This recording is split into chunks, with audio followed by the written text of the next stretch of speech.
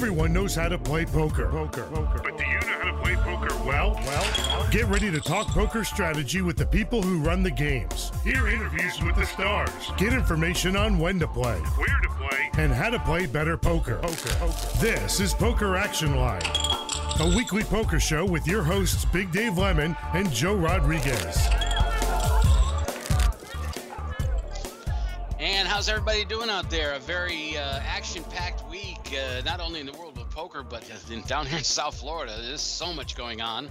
The hurricane, thankfully, well, it was a hurricane briefly. Now it's a tropical storm. Veered to the west of us, and we are not getting really any impact on that. We may get a little rain tonight and tomorrow, but went through the Key West area. They're getting hammered pretty good, and headed toward Tampa, where I am from originally, the Tampa Bay area, and a lot of my friends getting ready to host that storm there. So wish everybody the best throughout Florida. We do have a lot of friends in the poker world, Joe, in the Tampa area. So, we hope that the poker rooms survive without much of a problem. Yeah, absolutely, Dave. And whatever is going on up there, I saw that the baseball game with Tampa was definitely canceled, I guess, in preparation of making sure everybody stays at home and safe. So, well, they have an NHL Finals game tomorrow there, and that may not come off. Maybe postponed a day or two. We'll see what happens. Anyway, a lot of action throughout the state of Florida. Of course, down here we've been watching daily the sad story of the condo collapse in Surfside. And I don't know, Joe, did any of your poker players know people that lived in that building or suffered immensely from that? No, Dave, not that I know of. No one has mentioned anything like that. But I don't know if you guys have been watching the local station down here in Channel 7. The last couple of days, they did a thing on one of the buildings down here that's actually in Broward, the one right next to the Diplomat Sierra Tower. Right. And how they have the similar garage issues.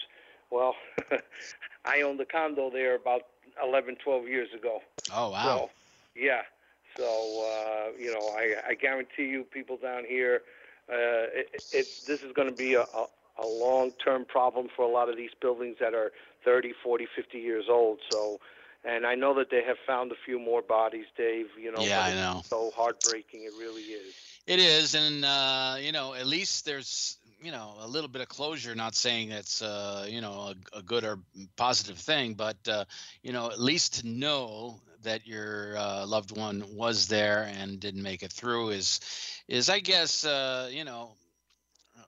does give you some closure. The saddest thing is just not knowing. Of course, now 2 weeks in, it's pretty unlikely that they'll find anybody alive. But for a long time, there was a lot of hope that maybe someone would come out of there. And we've heard stories around the world, earthquakes and missiles hitting buildings and pulling people out a week later. So it's not impossible, but I don't know. I don't want to make light of it, but I think that would be the way I would want to go. It's sleeping in your bed and just having your building collapse seems absolutely horrible. But there are a lot other worse ways to die. Yeah, well, the real sad part, obviously, Dave, is we've lost children and. The people with a lot to live for, obviously, yeah. Yeah, if you're at the end of a nice, long, happy life, you may want to go that way, like you said, but it's so damn sad. And like you said, we could still hold out a little bit of hope. As you mentioned, some people have survived this, but right now I think they just want to find the bodies so they can have closure. So. Absolutely, and the storm coming through really hastened the decision to bring down the rest of the building, which I was thinking about the other day, and I don't know, Joe Costello, what you've lived down here in South Florida a long time, but just the fact that you were put out of your home is one thing, but thinking that maybe at some point you would be able to go back and retrieve your belongings, but then finding out and realizing that was the right decision, but to just lose everything and watch the building come down, so heartbreaking. Oh, I think about just all the work all the work, all the documents, all the things that the average person has to keep track of just to live, and all that stuff is gone. Your passports, just everything. You can't go back into that building. I get it. But at the same time, boy, it's got to be a very frustrating feeling. And Joe, to your comment, I think both of you guys know my father was in construction here in the South Florida area since the early 1970s in various forms. And so he and I have had several conversations about, what's going on. And it's sad to say this, and I think everybody knows, but this isn't the last one of these. There's going to be more. And, hopefully it doesn't happen in the middle of the night. Hopefully they can find all the buildings that need repairs. But think of that. You've purchased a condo. Joe, I don't know what it was back in the day, $100,000, $200,000, $500,000, whatever. You've made a purchase in a building, and you're paying this monthly every month. And you think that monthly is actually what you're paying for when the building has a problem, except it's not. Now you owe $300,000 more. Are people going to want to buy condos? Like, I don't all of a sudden the viability of condominiums is a question mark to me. How long are they supposed to last? How long is a building supposed to last? All of these questions are all of a sudden up in the air. And it's a real crazy time for the real estate market that's been just through the ceiling, just taken off huge. And this has really put a stop to that. I think people are thinking twice about what they want to do. Well, the houses, they buy houses instead of, that's the thing. You buy a house.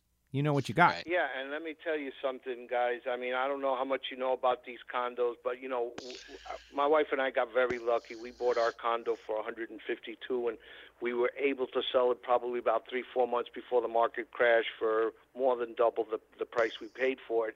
But shortly after we got it, okay, and this is part of some of the things that I believe happened here and what's happening in Sierra Towers, as I just mentioned, and in other condos, is, I didn't know this. You buy your condo, you have your taxes, what you got to pay your mortgage and everything else, right? And then, as you mentioned, Joe, the maintenance on each building, right, which can go up almost every year, okay? And I thought that went towards those repairs and stuff. Well, there was a fire that in the air conditioning unit literally within 2.5 to 3 months after we got there. And sure enough, we had no access to our condo for 3 months, even though we had to keep paying everything, right? And they hit us with an assessment of about $5,400, $5,500. Now, that first assessment, I don't know how they negotiated it, but they allowed us to make payments, or you can make one-time pay. Then when they did the repairs on the outside and upgraded our balconies and painted the building, we got hit with a $6,000 and change assessment probably within about a year, okay? And we weren't given an option. You had X amount of time. Usually it was about a month from the time you got the notice, and you had to pay that money. You had to find a way, to come up with that money. And if you didn't, the association immediately starts, proceedings to, what's the word I'm looking for, to repossess your condo. And you have no other recourse. You either pay it or they start process really quick to repossess it. And I don't know how many people knew that. I wasn't quite aware of that. I don't know if it was in the paperwork that they make you sign and everything, and I just didn't pay attention to it. But, people save up all their lives to buy something like that, figure the monetary, responsibilities, and you're not even thinking. That they were looking at a $15 million assessment to upgrade that one particular building. And if there's 100 units in there, you're looking at $50,000 that you got to come up with right away. Absolutely. And that's very difficult. I know there's a lot of people that can afford it because they've done well in their life, God bless them, but others don't have that kind of money, and it's a shame that you could actually lose. And that type of politics is what goes on for the upkeep on some of these condos, because they fight the condo association on this. Well, this is a poker show, and people are wondering why we want to go on and on about this, but it does affect us personally. And let's face it, since the pandemic, we don't get together every week in person, so we have our conversations. But the thing I was going to mention was, there's a huge snowball ripple effect here for the entire economy in South Florida. You got people that are being asked to leave their buildings. Who knows if they're playing poker normally and now cannot do that? That's pretty crazy that everybody's being overly careful, as they probably should be, to see things that have been ignored in the past no longer as a leak or a crack. Something to just look past. You have to really take it into consideration that maybe your building might be next. Absolutely. And it's sad that, we had to come to this realization because of this tragedy, but, hopefully it'll save lives in the future. You know what? Can I jump in? I just want to say the thing that I really like is I like seeing the mayor, the governor, and the president all together working well, working together on a problem. Yes, it's a terrible tragedy. It's been a tragedy. Biden comes in, he and DeSantis sit right next to each other. And, is it a love fest between the two of them? No, it's not necessarily a love fest. But there's a big problem here. This is a real problem, okay? And they seem to put the politics aside, at least for the moment. The federal government's going to pick up the cost. They didn't have to do that. That's nice. But that's what everybody should be. I always say the same thing. Everyone should be striving for that as opposed to the chaotic, horrible stuff we've been used to over the last however many years, where the person of the different party is your vicious enemy and you want to make them fail no matter what. Like, well, here's one that you can't make each other fail because you're both in it at the same time. And I like seeing them work together. Good point. Here's an interesting aside from my point of view on the whole situation. About 30 years ago, I lived in South Beach for, I think, a little over a year, maybe 2 years, something like that. But the building I rented from, the owner of the building was Burkett Properties, and it was owned by Charles Burkett's family. He was in his 20s at the time, but he was our direct link supervisor to the ownership. And, we dealt with him some 30 years ago. So when I saw him, basically on TV almost every single day, it was kind of strange because he was just a kid, really, when we rented there before. But a nice guy. And, I think he's done a pretty good job handling himself throughout this thing. But who knows, when the finger pointing and the blame starts coming out. There's a lot of people that maybe look good at this moment that may not look so good 6 months from now.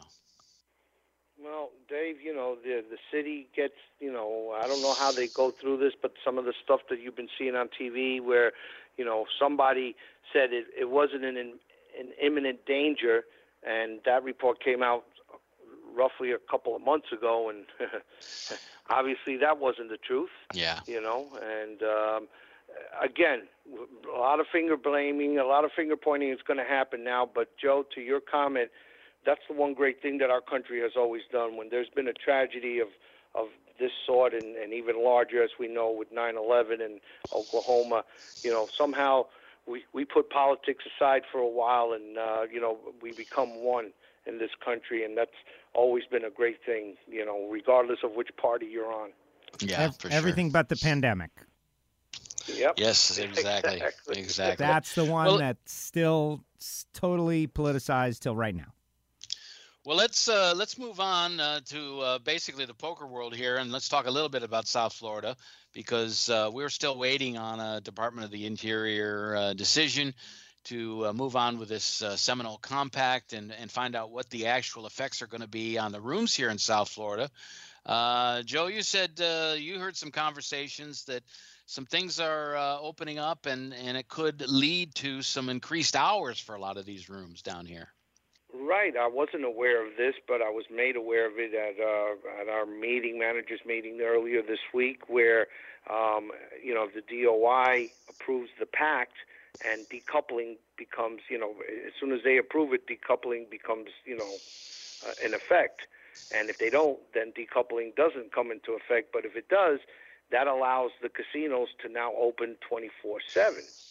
And, that's a big game changer, especially for the pari-mutuels down here that have the machines in Miami-Dade and Broward. So I had no idea. I don't know if you knew that, Dave or Joe. I did not. No, I did not. That's a big big thing, you know, Well, for revenue services and everything else, and for employment issues. To be honest with you, because absolutely. you're going to need a bigger Yeah. staff to be able to be open those extra, you know, what is it, 30 hours a week, Well, and how you plan let me it. ask you this. Obviously, casino gambling, there's a benefit to that. You got machines. You might have a few slot attendants or people that you may have to put on.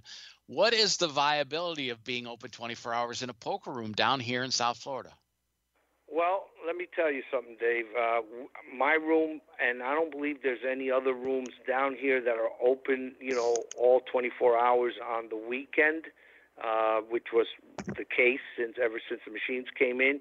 You were allowed to open 24 hours starting on Friday, and coincidentally, as this past weekend, you know, the 4th of July, the legal holiday was celebrated on Monday.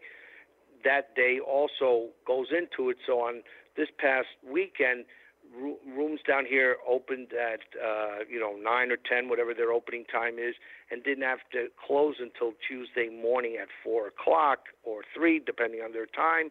And now that it opens it up, you know, my room was open at back when I first opened this room, and we did really good business. I don't At believe 3 or there's 4 in the morning? Oh my good, Dave! At 6 in the morning, I'd have 4 or 5 tables running. No kidding. You know, No kidding. yes, sir. Yes, sir. On a Saturday morning, you'd go in there, and even on a Sunday, when I started running a $10,000 guaranteed tournament, you know, it was so nice because it increased my morning table usage, you know, by at least a table or two, and my tournaments would always start at about 1 o'clock, if I remember correctly, and I'd have 8, 9, on a Sunday, 9 tables, 10 tables running live. Yes, I'd lose 5, 6, 7 of them, you know, keep 2 or 3 live. But as the game, you know, as people got knocked out of the tournament and didn't want to re-enter, you know, those tables build up again. And, you know, we did very, very decent revenue. It was worth it for us to keep those rooms open, you know, and I don't believe there's anybody now doing that in our, you know, competitors here. I'm not sure about Broward. You'd have to let me know about Broward. I don't think so. You know, but yeah, you know, we definitely, it was well worth it. You know, like I said, at 6, 7 in the morning, every now and then I'd go in just to see how everything was running in the room, and again, 4 or 5 tables running at between 6 and 7 in the morning. I'd ask, and the dealers that I had to schedule, you know, on the weekends that would come in either 10 to 6 or 12 to 8 in the morning, were making money. They were making money. So, you know, the action was still solid. You know, most of these rooms, Dave, like I said, when I was running that room, you'd have crazy action starting Friday night, and the big games sometimes ran till 4, 5, 6 in the morning. You know, they wouldn't be there at 7 in the morning. I guess they kind of petered out most of the times, but still you had them there for a good 9, 10 hours because most of them started, you know, some of the big games started at 7, 8 o'clock at night, and some of them even started earlier than that and would run till 3, 4, 5 in the morning. So Right.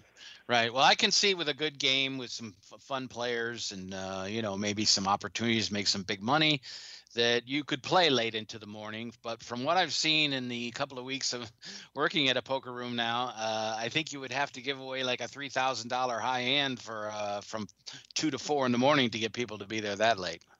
Well, see, there's the thing, Dave. We gave away the least amount of money in those times because the players that were playing at that time were actually, you know, 1, 2, 2, 5 players, people who weren't there for the high hand. Right. Much like when I used to play, you know, if I hit a high hand, which was, you know, rare, it was an added bonus. But I was there to take the money from the other players as they were there to take my money. And, you know, that's how poker is supposed to be played. The high hand is more of an attraction to get your, you know, the lower limit players into your room and then build from there, have them jump into the bigger games with the excitement, which definitely happens, you know. But your 2-5 strong players, Dave, trust me, they don't go into a room because, you know, there's a high, big hand, unless you do something like I did a month and a half after I opened up the room where we did a $2,000 an hour high hand for 12 hours. And at that time, that was just something unheard of. The biggest anybody had done here was $1,000 an hour, and I doubled that. And increased my normal high hand productions. Prior to the start of that, it was from noon to midnight, and I had a packed room by 10:30 in the morning. And that particular morning, Dave, you were asking, I went into the room at about 8 in the morning, and out of 24 tables, I had 17 running, and I was waiting for dealers to open up 18, 19, and 20. So Right. it was amazing.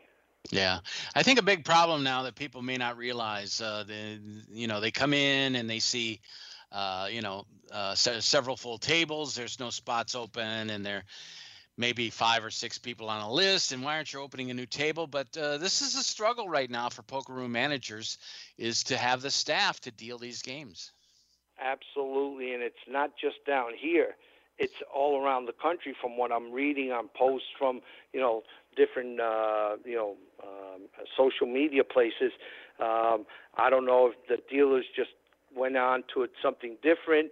And it surprised me, Dave, because we know that there are a lot of rooms either closed or some states still didn't reopen them.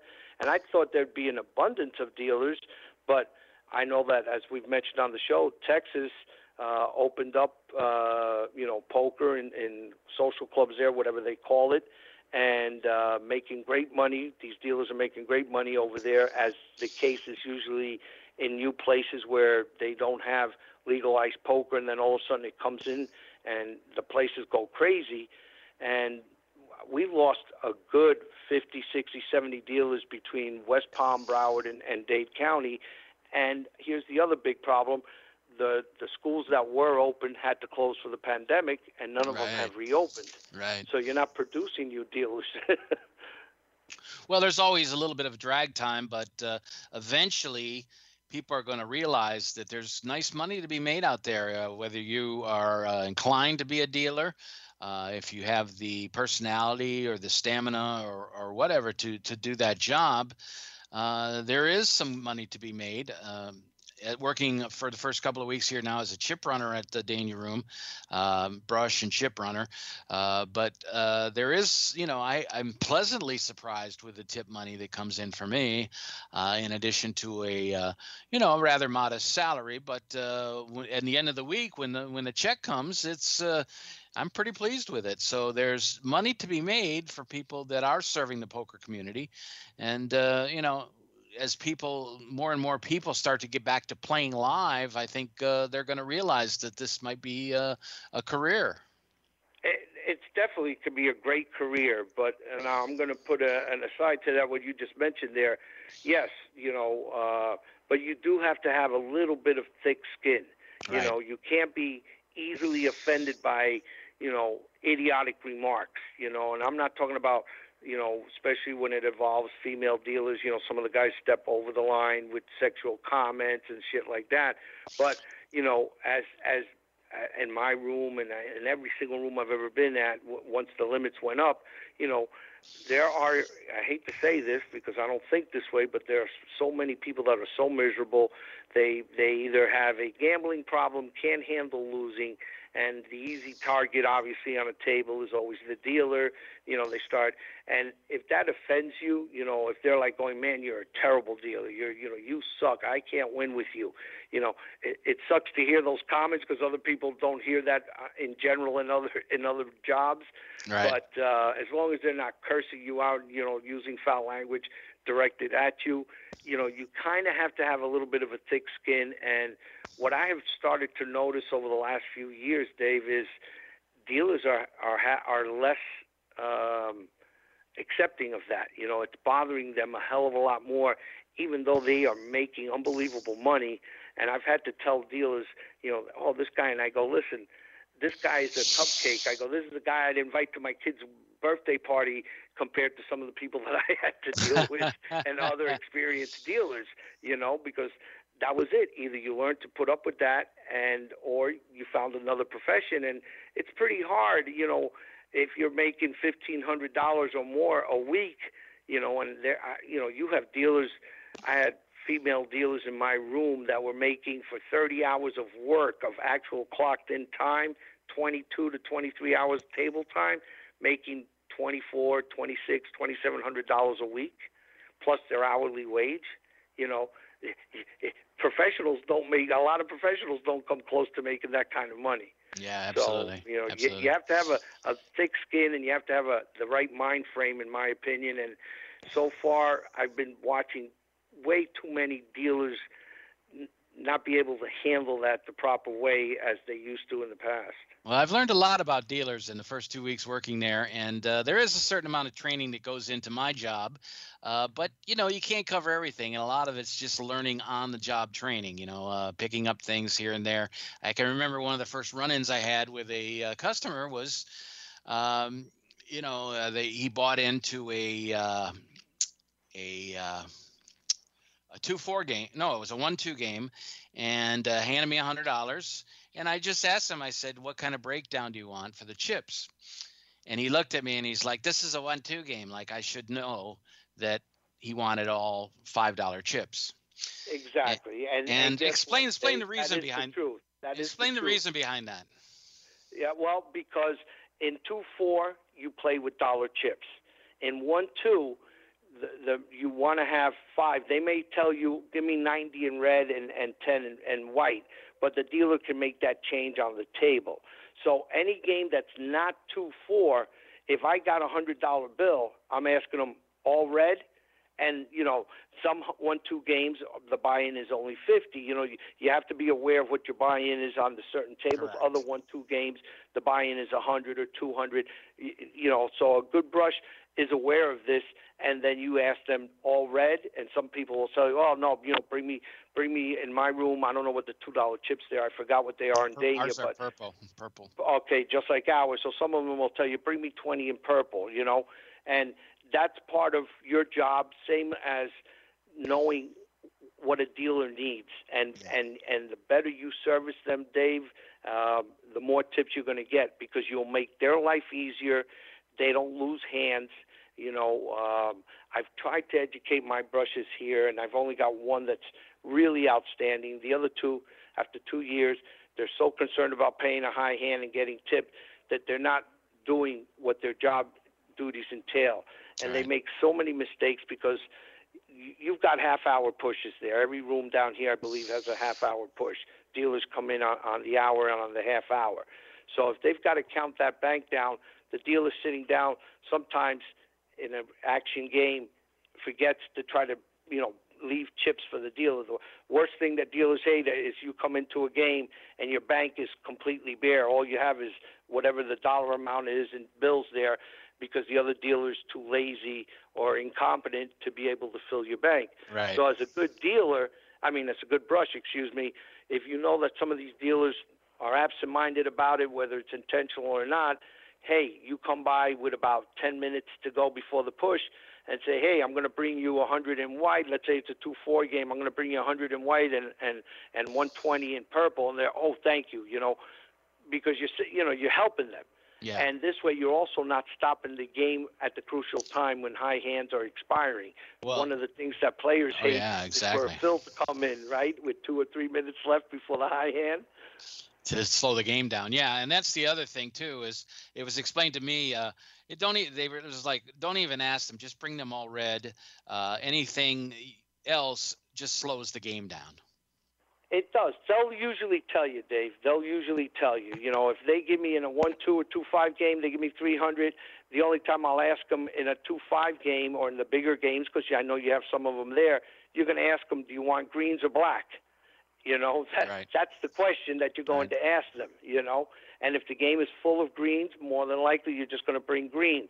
I don't mind asking them real quick, all greens, because some of these people like to have some reds there for whatever reason, Right. And 1-2 game, always red unless told otherwise by the player. Well, I could tell you the one thing after 2 weeks that I should lose some weight. I looked at my phone a couple of times at the end of the day, and I did like 15,000 steps, which is more than I ever do normally. So, even when I was out walking 2.5, 3 miles. So, it's a lot of work, and it's something I'm still getting used to. But your tips, as you mentioned a little while ago, are getting better and better. I would imagine every day. The better you get at your job, the more tip money you're going to get. And the better you handle customers too, Dave, let me tell you something. Somebody has a big day, as they're walking out, they go, "Hey, thanks for everything." Boom, and they'll drop you something on the brush desk as they're leaving. I'll give you a quick story. I've found a guy that he goes, "Did somebody ever tell you look like John Wayne?" And I go, no, but John Candy. And then I did my John Candy impression for him, and he laughed so hard that he ended up giving me a real nice tip. And every time I see him now, he goes, "Make me laugh, buddy." And I do my John Candy for him. and Big Dave, believe it or not, that is the big thing. And you're going to run into people that you try to do something with, and they're going to look at you like you're, from another planet. Exactly. These are people that are just not there. And I'm going to give you another tip. When we opened up in 2013, our brushes make their large majority of tips as we allow them to pay the high hand and hoping that the player tips them, right? But back then, they didn't do that. I used to have my dealers, if they were off, pay it, or my supervisor. But the brushes made great money because of how they handled the room with the dealers, with the customers. And I'll tell you what, Dave, if that room grows for you and they get bigger people, sometimes they're chasing, as you well know. There's certain really bad players that have deep pockets, and the good players want to chase them. And these girls were so good at having their numbers and informing them, "Hey, listen, I just got a call from so-and-so. He's going to be coming into the game." And they're like, "Thanks, Dave." And if those guys have a great night against these people, I guarantee you're going to be taken very well care of, But that's part of the extra duties that brushes do that go above and beyond their call to keep the room running, to keep the customers happy, and to keep the dealers happy. I'm having fun with it. I don't know if it's the same for you over your years, but have you felt like, as opposed to when you were a dealer, or maybe, I don't know, it seems like being a floor manager or a management person running the room, people don't like to tip you all that much for that. No, some of the players that hit a big hand and you know how to treat them the right way will come up to you when they hit a big high hand and sometimes throw you 20, 50. We've gotten tipped $100. So you don't get it, obviously, as a floor person very often. And back then, when I was a manager making very good money and earning bonus money every month, whatever I got tipped, I always gave it to the supervisors. I never kept it. Okay. It's not the case now because it's not the same financially. Yeah. You understand? But, if a supervisor knows how to run his room really well, dealers sometimes will, if they're having a great day, will put a tip aside. They won't put it in their tip box. They'll give some of that to the brush because, they're filling them up and giving them the money for that, $2, $3. And if they have a big tip from a big hit on somebody, whether it's the DP tables in my room now or a big high hand promotion and they're the ones who dealt it, sometimes they'll leave you 2 green chips to be split amongst the supervisors in our room. I don't know how it goes in other rooms. At Dania, we used to tip out the dealers at the end of the night. Some of them would would leave you $4, $5, $6. So, that was a little extra money that you got, even though they're being taxed on that to begin with. So. But of course, you always, as a manager or even a floor person, you need to treat people fairly and not lean to one over another. So that's always in the back of your mind, I'm sure.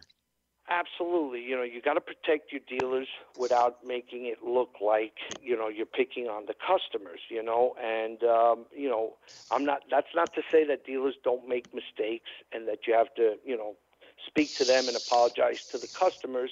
But there's a fine line in the way that you handle that with both your employee, meaning your dealer, and me as a manager, even the supervisor, if they've made a bad call or done something that's, agitated a customer, and also how you speak to these customers. You got an upset person, all depends on how they approach you, and, eventually, if you do it right, 8 out of 10 people will eventually calm down and say, "Hey, thank you for doing that. Thank you for looking out for me. I'm sorry I got this way." And like I said, the other 20%, you could bend over backwards for them, and it doesn't matter what you do or say. they're going to be upset regardless. So Yeah. you learn that as you go on. Yeah, there's a certain art to calming people down, and I know you've been very good at that over the years. Yeah, it's one of my specialties. Let's take a break here on the show. A few poker results to talk about, including the WSOP Online Series, which is now underway, 33 tournaments. I think they're playing tournament 6 or something today, 6 or 7. We'll give you some of the early results on those. Also, a couple of things I want to talk about, and if we get to it, I want to talk a little bit about an article I read about women facing adversity at the table. So we'll talk about that. Joe has some stuff going on in his room. We'll let him let you know what's happening at the Casino Miami when we get back.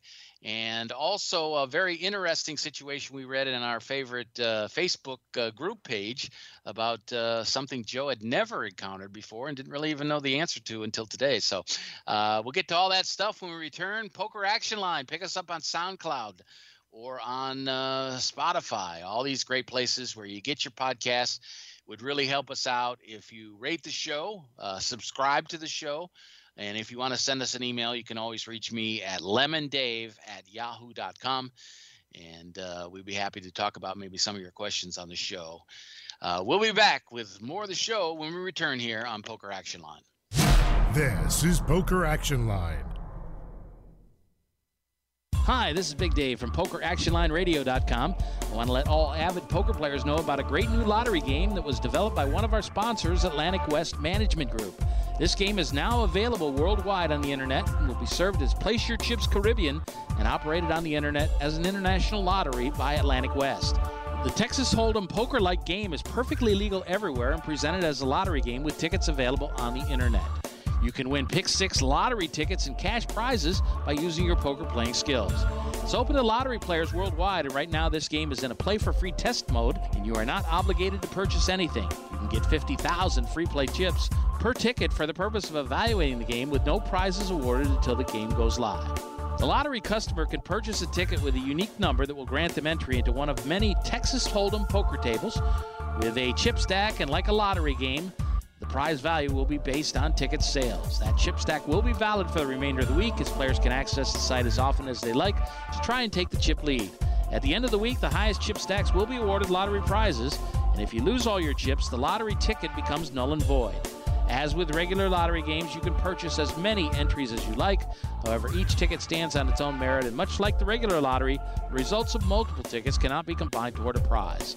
The name of this game is Place Your Chips Caribbean, and you can access a live demonstration of the game right now at www.placeyourchipscaribbean.com. We believe that when it goes live soon, there will be a heavy demand for this game, as most lottery players would much rather have some say in the outcome of their lottery result, and their odds of winning are greatly improved if they're able to utilize their playing skills in order to increase their chances of winning.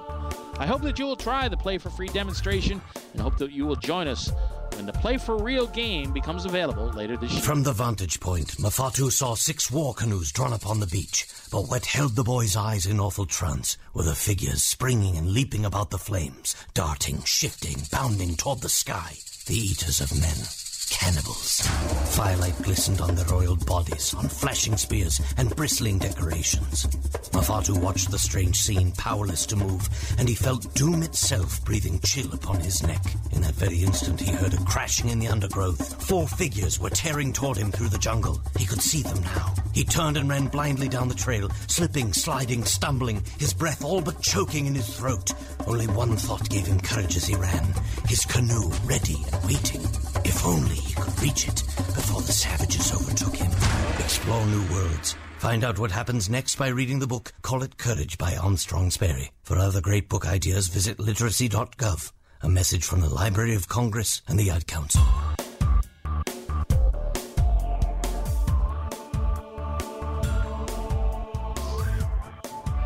And welcome back to Poker Action Line. Big Dave and Joe talking poker and a few other things as well. Of course, the whole gambling world making a pretty solid recovery here with the pandemic kind of going by the wayside somewhat. It's not over yet, but let's say that things are getting a little bit back to normal. And Nevada casinos, they announced this week, set a record for revenue in May with winnings of $1.2 billion. Nevada casinos, and that's not just poker. That's obviously everything. But they beat October of 2017's record of 1.7 billion in gross gaming revenue. So, it's unbelievable how everything seems to be coming back. Poker rooms are pretty much back open everywhere. There are, some mask requirements some places here and there still, but most of that is gone. And, people seem to be back out and about. As from what you've seen, Joe, you must not be surprised at that. Surprised? I was expecting that, to be honest with you, because of what's happened down here. As far as our numbers are concerned, just about every single month is beating, is setting a new record. And this past weekend was no different. Down here, it's just been phenomenal. And as you mentioned with the mask, I believe down here we're the last casino that has, I'm off from work today, but I believe we're the last ones that are requiring masks, which may or may not change by the end of this week. Maybe Friday or Saturday. But people want to get out there, Dave. People want to get out there. They want to resume their normal lives as much as possible. And the casino industry is seeing some unbelievable numbers, at least down here. And now that you mentioned, I was told that they had great numbers in Vegas on our end there, and so it's no surprise. It's a great thing to see that, and I'm sure that's going to benefit poker big time. Yeah, well, the heart and soul, obviously, of the poker room is the cash games, but tournaments are an important aspect of that bring people in. They play cash games before the tournaments start. They get knocked out of the tournament. They play cash games after, and it brings a lot of attention to the room publicity-wise. So far, Dania, which has always been known as a pretty good tournament room, has not resumed tournaments yet, but they hope to do it maybe later this month. Joe, you've been running a few tournaments here and there, and I'm sure there's difficulty staffing some of those things. Talk about how it's difficult to put something together, because people say, well, why don't you just run a tournament every week? Who cares? But you need a lot of dealers, some of whom will have to go home early. Tell the people what you think about your tournaments and what you got coming up. Well, let me get to the good part of that. I mean, we've been running a $5,000 guarantee with $2,500 going to first place.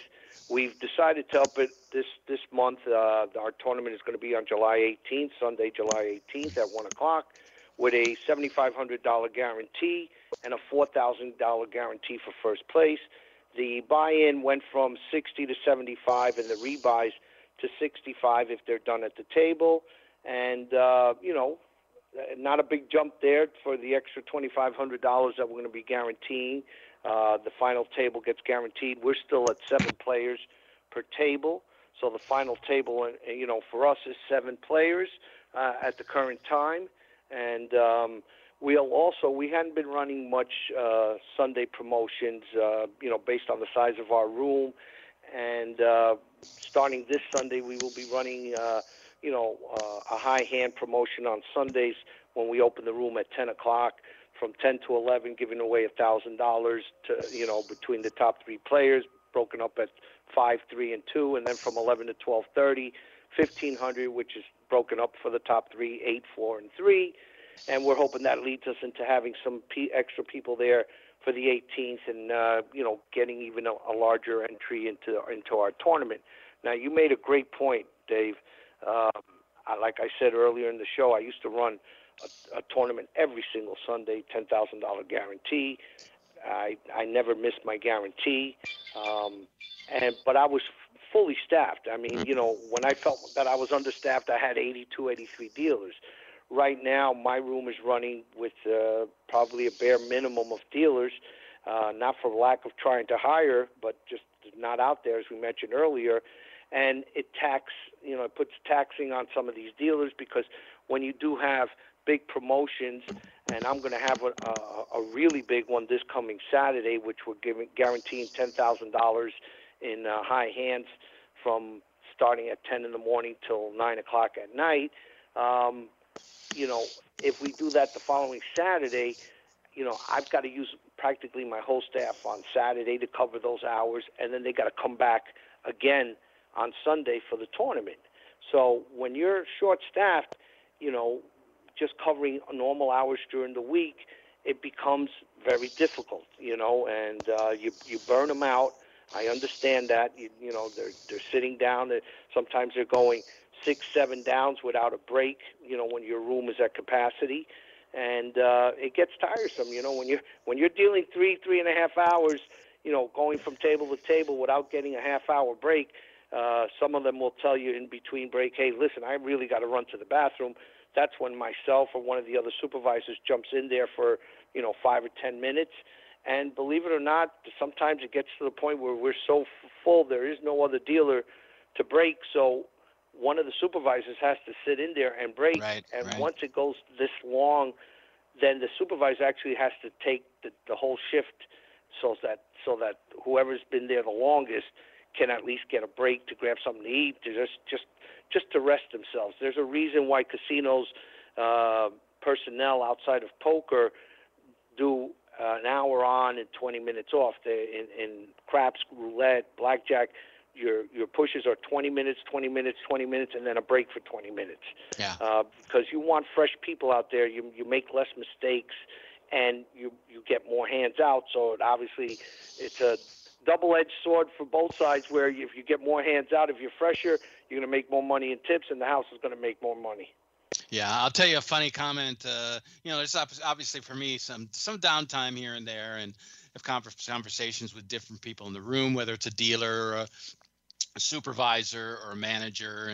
And I asked one person, I was curious, is to say, and obviously their job is, like I said, to be fair to everybody, which is sometimes not so easy. But the interesting question I felt was interesting was, who's your favorite in the room? Who's your favorite dealer? And he said, I never really thought about it. I love them all and I hate them all. Which I thought was very, very insightful. That's a very political answer there, Yeah. As a manager, you obviously don't want to show favoritism to someone or be, constantly critical of other dealers. But that being said, as it is in the real world, some employees are better than others. Right. And the top-notch dealers not only run their game better, but they make your life a lot easier, because obviously if you're a top-notch dealer, you're going to be making less mistakes. And when mistakes are made is where the supervisor has to come in. And anytime you're called to a table, Dave, I tell every dealer, as soon as you make a mistake and I got to make a decision, I guarantee you I'm pissing off at least one person, if not more. Right. And that's what you try to avoid, because of dealer error. We're all human. Every single dealer I've ever met at one time or another has made a mistake.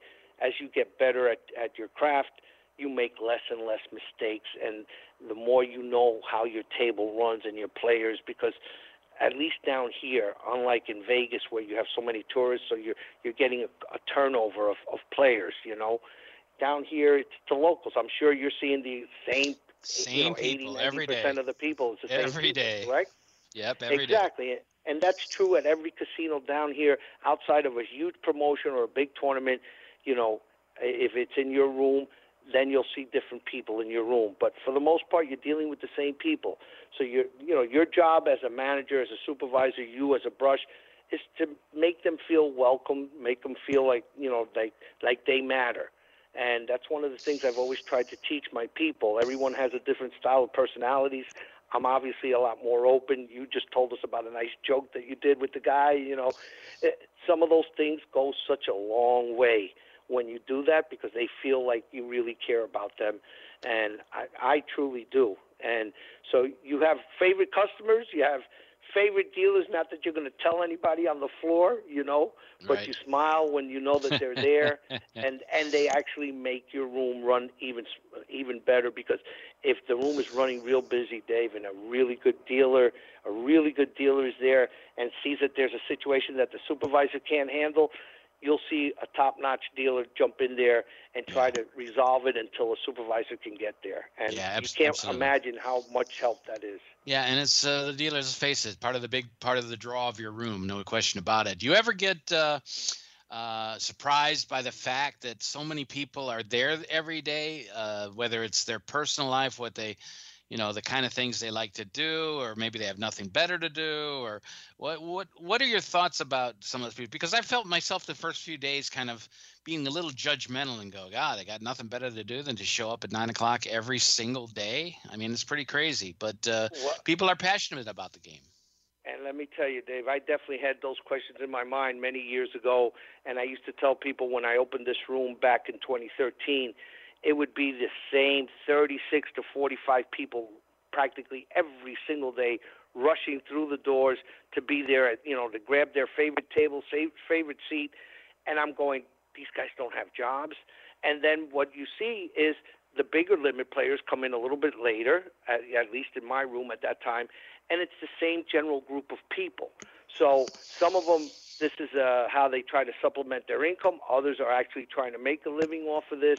And I got to a point where, listen, I'm not going to ask how they're getting this kind of money, why they're able to be there all this time. I don't know what their family situation is, But, private games down here that ran once or twice a week that I dealt at, it was the same general people. The person who ran the game tried to have 15 to 20, 25 people that he could call from, but usually it was the same 7 or 8 people out of 10 or 12 that would show up for the private game, and it seems to be the norm in poker, Yeah, and it's funny also because you're not running tournaments now, but here's the funny part. When I'm running my tournaments, I only have maybe 4 or 5 of my regular players playing in this, and I got people that I haven't seen before. They come, they play the tournament. They haven't been staying for the live games, but then I'll see them again a month later when I'm running my next tournament. So these are tournament regulars that go jump from place to place where there's a tournament. Right. That's the niche in the poker world for these people. Which is why it's important to run those tournaments, even though, the implementation of the tournament may be a little difficult at times. It is, but if you don't run the tournament, if you don't run the tournament properly, you're going to have these people there just once. You don't get too much of a second chance if you really screw it up. If you've run a tournament really well for 6 or 7 times and then you're short a couple of dealers, they'll give you 1 mulligan or 2 at the most. But if you can't correct that problem, then they're not gonna come to your tournament either. So, it's what have you done for me lately, and how well are you running your tournament now when it comes to tournament players? Yeah, absolutely.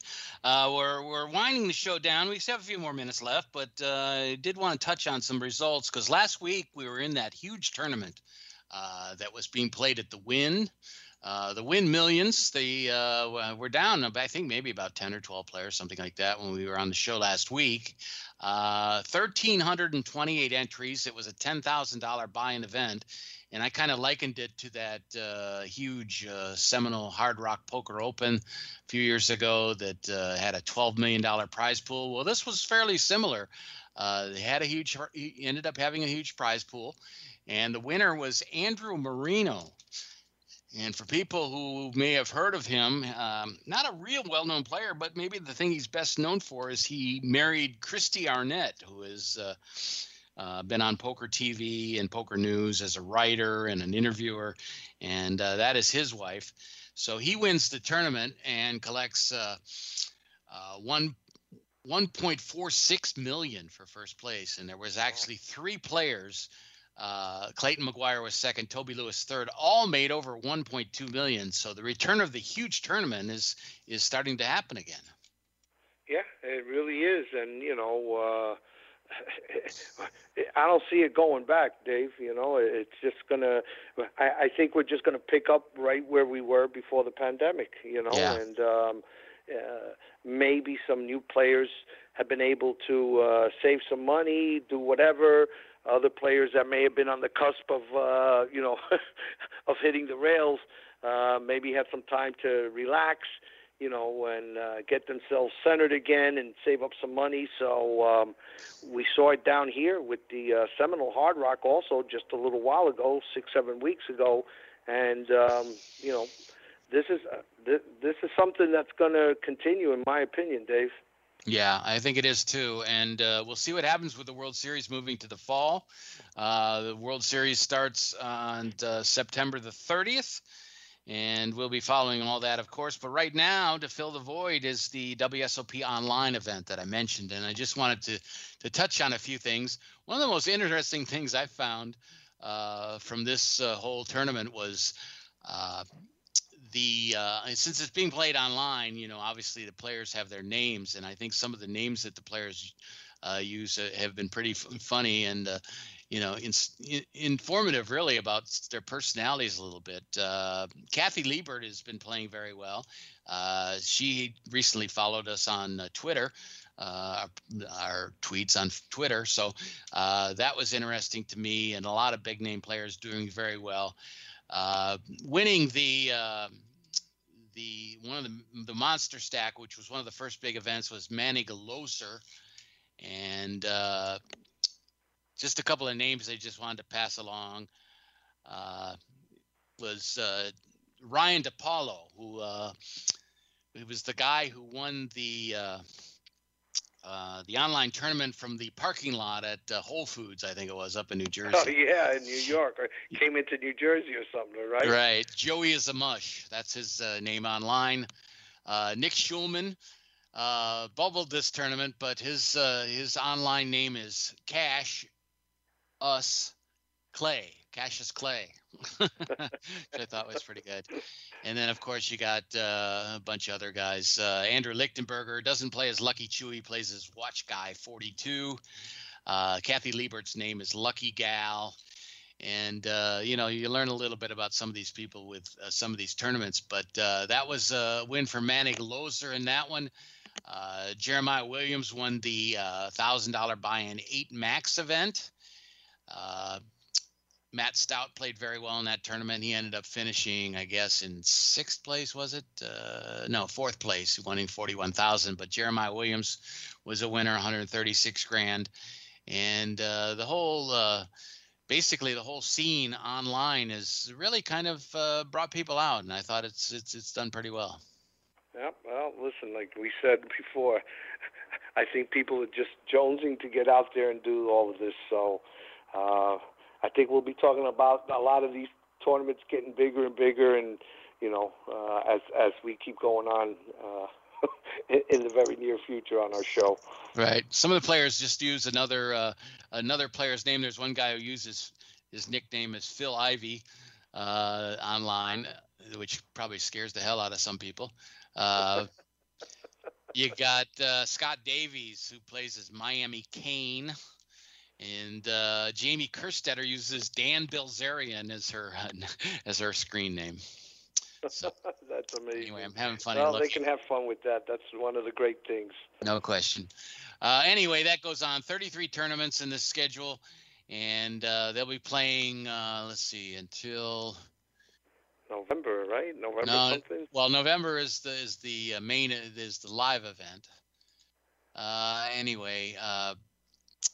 I don't have the complete. Well, here it is, August 1st. It's through August 1st. Event 33 is the final event there. There's still a high roller for $3,200 buy-in, but most of these are in the range of $400 to $600. So pretty affordable when people play on WSOP.com and commingled pools there with the different groups. Yep, it's going to be fun. It's going to be definitely fun, and hopefully that'll help online poker go to a lot of different states, so, and commingle those pools like you said. So it'll happen sooner than later, Dave. One other thing I wanted to mention, and I guess we'll have to get to that other situation next week, but there's a story coming out of Germany that there's been harsh restrictions put on a lot of the players over there. So a lot of players have moved out of Germany to other EU locations. Here's some of the things that have happened there. They have created a tax, 5.3% turnover tax. So this is in addition to the regulations that they put in place last fall. when they wouldn't allow German citizens to play more than 4 tables, deposit more than €1,000 per month on a site, or select their own seats at cash game tables. So players are just fed up and have gone elsewhere. Well, there's the government getting involved again. So yeah, as a result, PokerStars raising their rake. They've eliminated a lot of the high stakes offerings from German players, and it's basically, they're cutting their own throat basically with these decisions, I think. Yeah, well, listen. Once the government gets involved in these things, for the most part, it's never a good thing for the players. So yeah. They said in no limit and pot limit games with blinds of $1, $2, and also limit games with 3 and 6, the rake has been increased to 35%. Oh my God! Oof, so, that'll kill the game quickly. So I guess part of it is where you're from too, because they said if there's a split pot between a German and a non-German player, the German player will pay more in rake than the other player to compensate for the government's new tax. Yeah. That they're hoping that their players will start talking to their politicians and see if they can change that. So yeah, exactly. Let's see what happens. Okay, that's going to about do it for the show. Noel Furlong, the champion of the WSOP in 1999, passed away this week, and we've lost some star players over the years. But the game continues to grow. New people are getting involved in the game.